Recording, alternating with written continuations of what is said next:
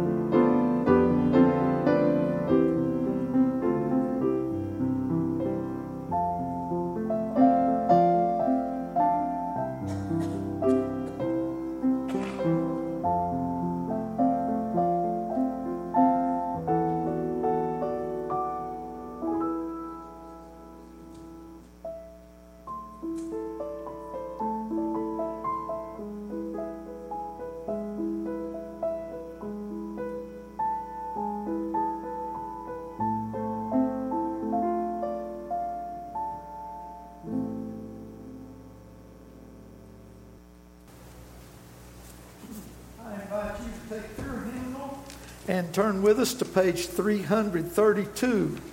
And let us sing together, Spirit of Faith, Come Down. And let us stand as we sing.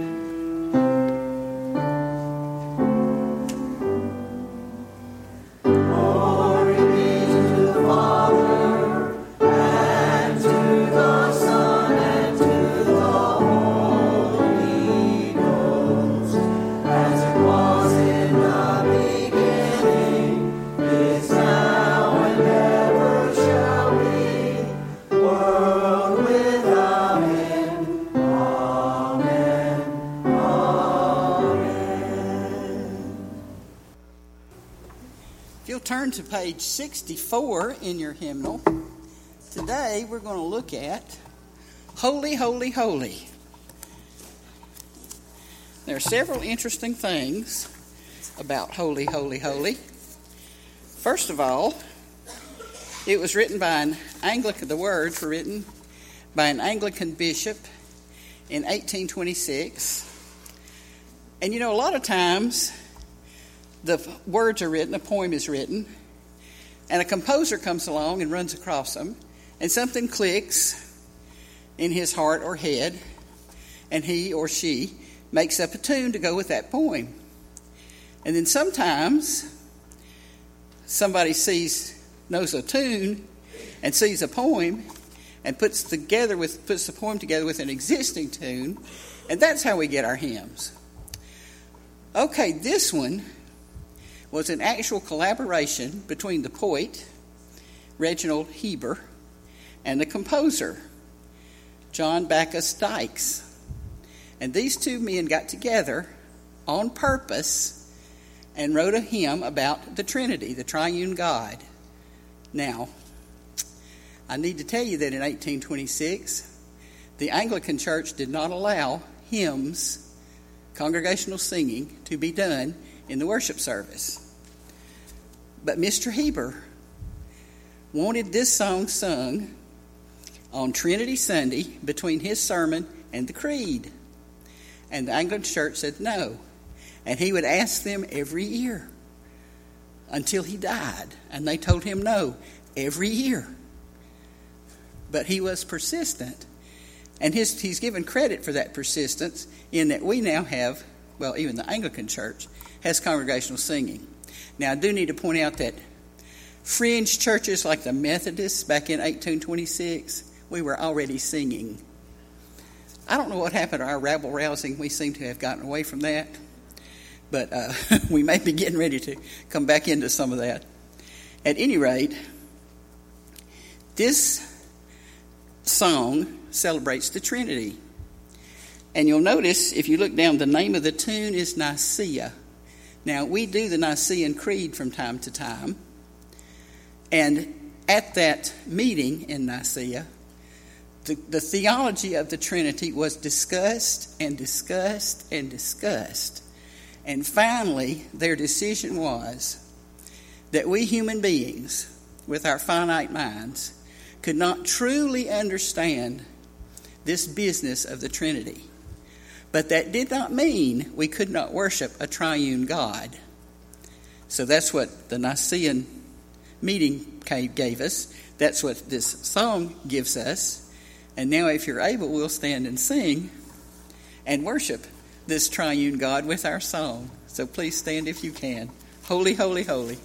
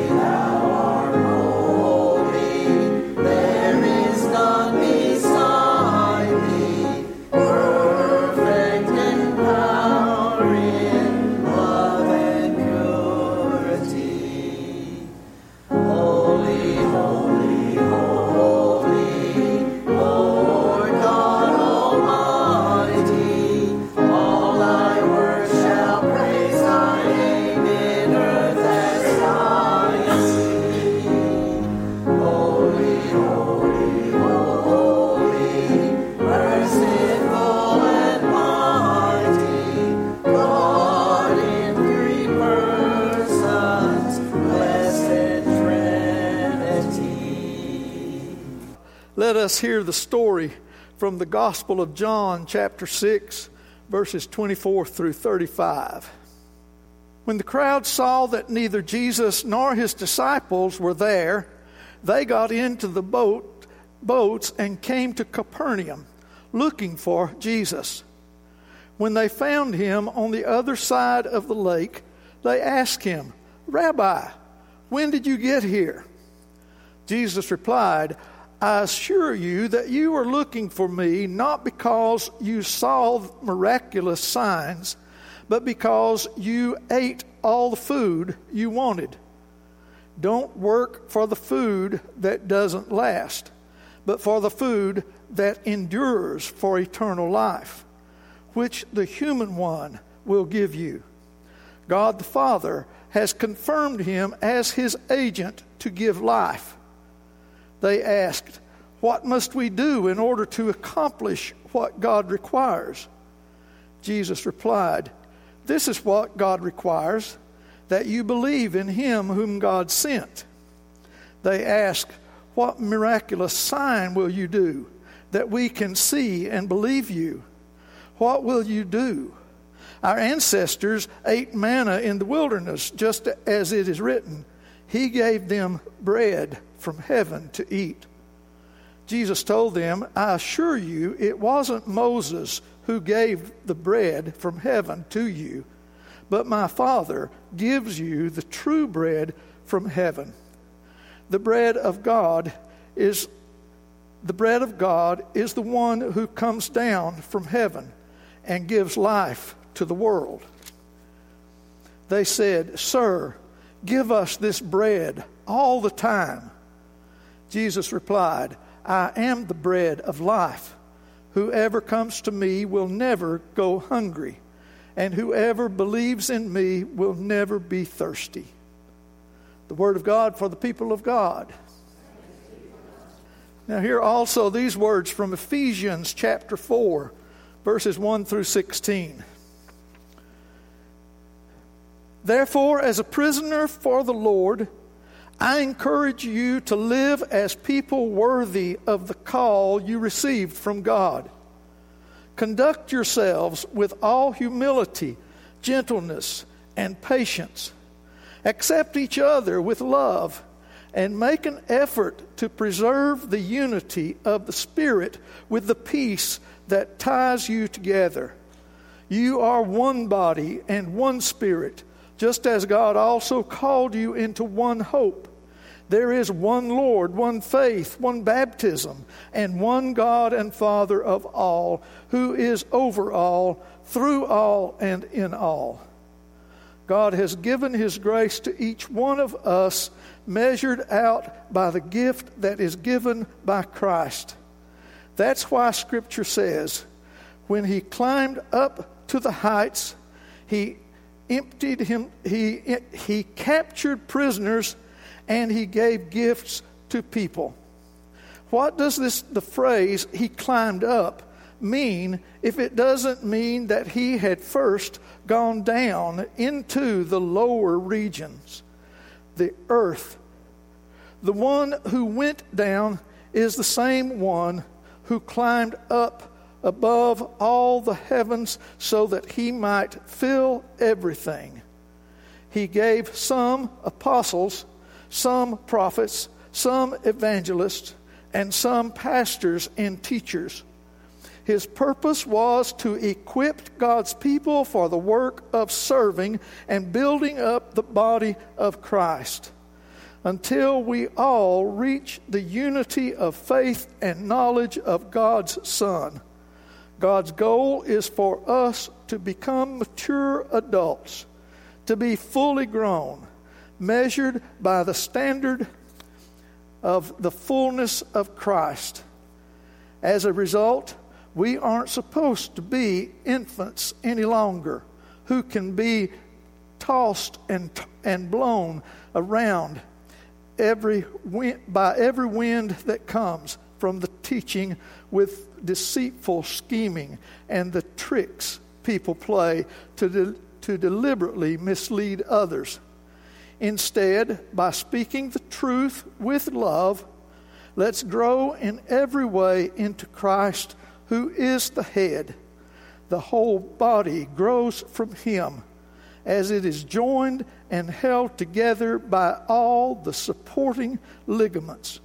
The body makes itself grow in that it builds itself up with love as each one does its part. Again, the Word of God for the people of God. Okay, we heard the one again. One God, one faith, one baptism. And we are one in Christ. Remember now, I told you the two are the two within. You know, the selves of each of us that sometimes argue with each other and wrestle with each other. And we have to make the decision which one we're going to show and which one we're going to trust and which one we're going to live by. What about three? Well, this is kind of where it gets difficult because there's too many threes. There's the Trinity, Father, Son, Holy Spirit, or what we used to call the Holy Ghost. There's three. There's yesterday, today, and tomorrow. There's three: body, mind, soul. There are a lot of threes.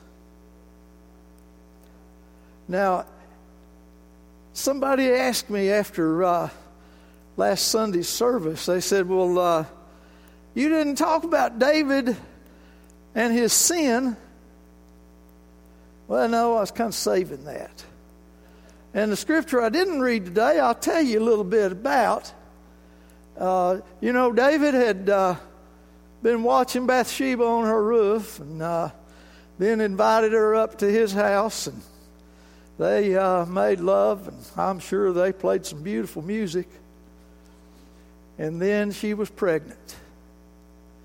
And we read this story last week. He called Uriah in from the battlefield where David himself should have been. And he wined and dined him and sent him back to Bathsheba, but he wouldn't go. He even got him drunk and tried to send him back to her, and he still wouldn't go. So when he sent him back to the battlefield, he went with a note that said, put me on the front line. He didn't know that's what the note said, but sure enough, put me on the front line where I can be killed in the next battle. It's hard to fathom David's mind at this point. I think really it's hard to fathom David at all because none of us has ever lived a life like his. I don't know any shepherds in the congregation. We've probably got a few youngest children, but there are not many Davids around.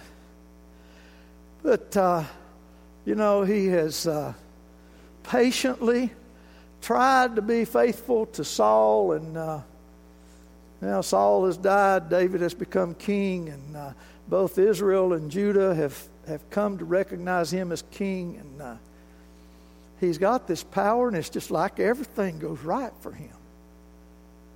If he goes out to battle, he wins. Whatever he does. And, we tend to think this would be unrighteous or something just wrong, but he already had several wives, and I don't know the difference really, but some of them were secondary wives. I guess that's some kind of pecking order, but had plenty of wives, and you think he might have been satisfied, but he wasn't. Well, anyway, after his sin, and that's exactly what it was, sin in any number of ways, you could count at least two, and probably more. The prophet Nathan comes in. And he says, I want to tell you a story. Tells a story about a poor man who had one lamb, and he treated it like his own child. Fed it at his own table. Gave it milk. It was his prized possession. A member of his family. And there was a rich man lived close by who had a visitor coming, and he could have gone out to any of his flocks and killed a lamb, but he took the lamb from this poor man, slaughtered it, and fed it to his company. Well, David hears that much of the story, and he is angry. He is angry. That rich man deserves to be brought up to court and tried and maybe even put to death. How could he repay enough sheep to make up for the lamb that was like a child to this man? David was angry. Have you ever heard a story like that somebody was telling? Have you ever had somebody telling you something and then all of a sudden you realized, wait a minute, they're not talking about the fellow down the road. Nathan turned to David and said, David, you're the man.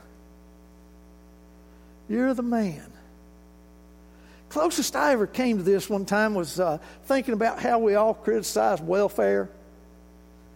And I was telling my Sunday morning congregation, that it just bugs me too, that people just sit around and do nothing, expect to be served all the time, and they expect everybody else to do something else for them, and they just feel so entitled and so, and it really bugs you to see those things happening. And then I told him, I said, wait a minute. You think I'm talking about the welfare system? Oh, no. I'm talking about the church. Whoa, they got kind of quiet too. Because sometimes when it comes to church, we're like the welfare recipients. We want to take everything there is to be given without doing anything for it. Well, that could be another sermon, but today I want to make it part of this one. You see, David realized in that story that he was the sinner. And he made his confession. Now, he still had to face the consequences of his sin. The child died. And later on, his son Absalom rebelled against him. And then later, Absalom took over the nation. And in public display, Absalom slept with his daddy's wives. But David had to pay. Well, we know the Bible story, don't we? Doesn't hurt to hear it again. I love to tell the story, and sometimes we love to hear it. But, as the world goes headlong towards sin, and we do crimes as bad or worse than David's, and none of us is without fault. God said, I'm going to forgive them all. And I'm going to do it in this way. There was a child born in a stable, born in poverty. There wasn't a birth announcement in the paper. His family and the baby himself became refugees, fled to Egypt. And fortunately, they got back into their home country. And they weren't separated. And they went to Nazareth, and the child was raised in a very strict Jewish home, where he was fed physically and nourished, but he was also fed on God's Word, such that at the age of 12, he impressed the scribes and the Pharisees when his parents went to the temple for the regular sacrifice. Some say that for all we don't know of those times between 12 and 30, that Jesus might have studied more there at the temple. Might have become a Pharisee himself, but that's speculation. What we do know is that at the age of 30, he began preaching, and there were crowds drawn to him. But like the passage in John tells us today, some of those came to him because they had gotten their bellies full. They had enough to eat, and they wanted more. And Jesus sometimes spoke mysterious words. You know, he said, I am the bread. And unless you believe in me, well, if you will believe in me, you'll never be hungry. And if you will believe in me, you'll never be thirsty. Now, we still have that way of thinking of hunger and thirst as physical things. But we should know better. We should know better that we hunger and thirst for a lot of things. But maybe we don't. Maybe we've been taught enough to know that a lot of things aren't worth our craving and our hungering and our thirsting. That indeed God does give satisfaction to those of us who would rather be doorkeepers in God's house than to be living in the finest house on the mountain or in the valley. Maybe we found some satisfaction for that kind of hunger and thirst, knowing that God's love and grace are enough. Well, we're all somewhere in the process. And here's a process of 3. Just by our own human nature, we're all sinners. The Bible says that very clearly. All have sinned and come short of the glory of God. So there's not one of us that doesn't need to ask forgiveness. But when it comes to that, we really don't have to ask so much as we have to accept. Because Jesus died on the cross to show God's forgiveness for us all. It's there, ready to be received. Now, I'm moving a step forward as I say this, because what I say for you, we need to hear and think for the next person we encounter who may be somewhere else on this journey of faith, may not have even taken the first step. So the forgiveness is there, ready to be accepted, ready to be received. Now, John Wesley would call that justifying grace. No, he would call that prevenient grace. It's there before we start. Prevenient, here's another 3. And when we accept it for ourselves, that's justifying grace. We're set right with God.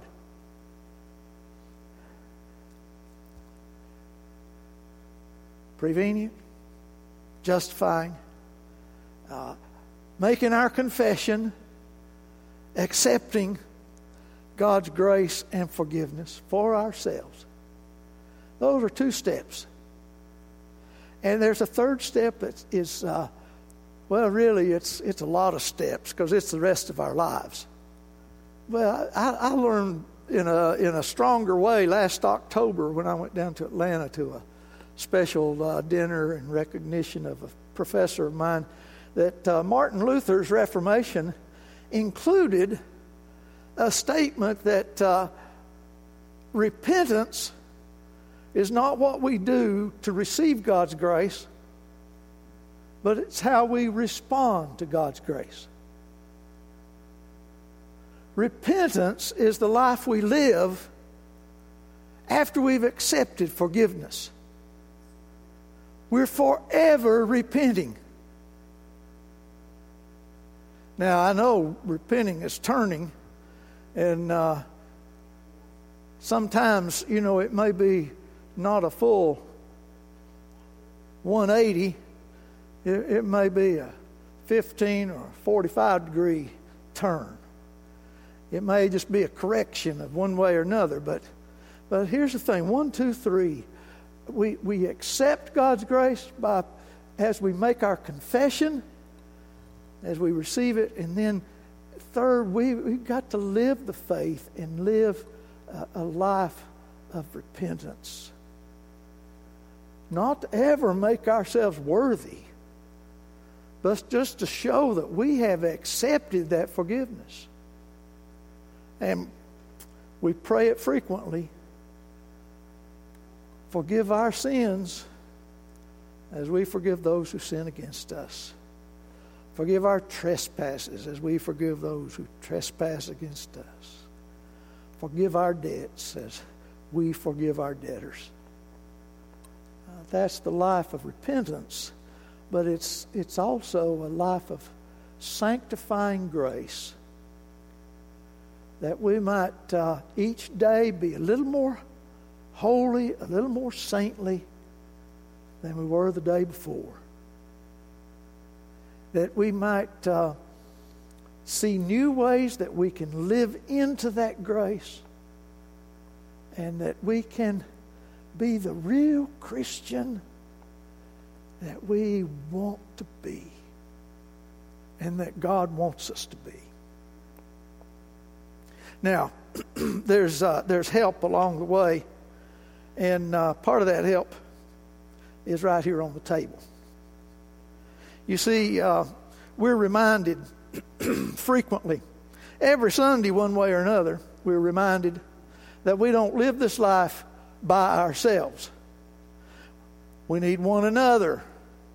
And we trust God's Spirit to be within us and around us and beside us and between us and with us as church, as the body of Christ. And so we come where the ground is level, together to receive the same gift, the same body, the same blood. We come as we are, trusting that God will make us all we need to be and all we should be. And we come again receiving, worthy or not. We come receiving God's grace. Let us pray. God, we give you thanks for your goodness, your grace, your mercy, your kindness. We give thanks that you are the God who never fails. You are the God who picks us up when we do fail and when we fall. You are the God who would teach and guide and lead us in your paths to be more like our Savior Jesus, but always to recognize him as our Lord. As we share prayer concerns and as we give our offerings, we do so with thanksgiving and confidence that you are leading us into paths of service and ministry to your glory. In the name of Jesus, amen.